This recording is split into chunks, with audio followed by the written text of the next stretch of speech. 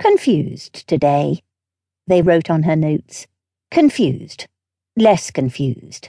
Very confused."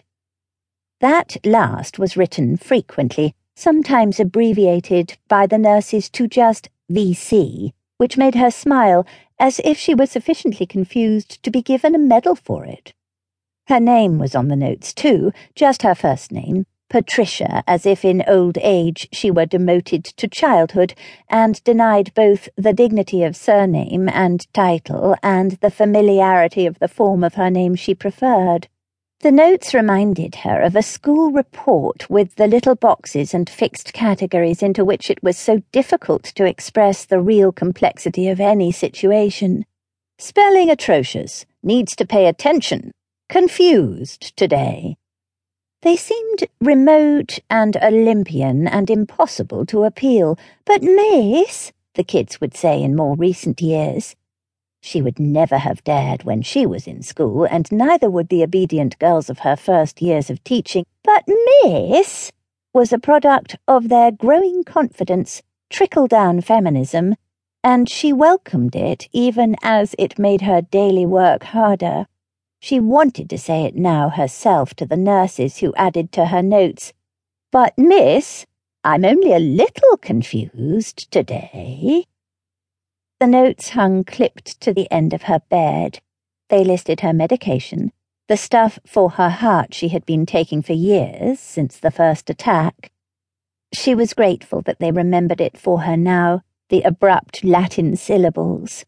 She liked to check the notes from time to time, even though the staff discouraged it if they caught her at it. The notes had the date, which otherwise was hard to remember, and even the day of the week, which she so easily lost track of here, where all days were alike. She could even forget what time of year it was, going out so seldom, which she would have thought impossible. Not knowing the season really was a sign of severe confusion.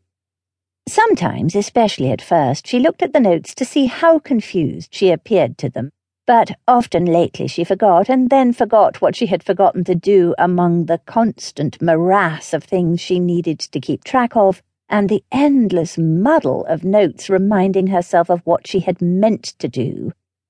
She had found a list once that began, "Make list." VC the attendants would have written if they had seen it, but that was long before the dementia began, when she had been still quite young, although she had not thought so at the time. She had never felt older than those years when the children were small and so demanding of her attention. She had felt it a new lease on youth when they were grown and gone, and the constant drain on her time and caring was relieved. Not that she had ever stopped caring. Even now, when she saw their faces impossibly middle-aged, she felt that same burden of unconditional loving tugging at her, their needs and problems, and her inability to keep them safe and give them what they wanted.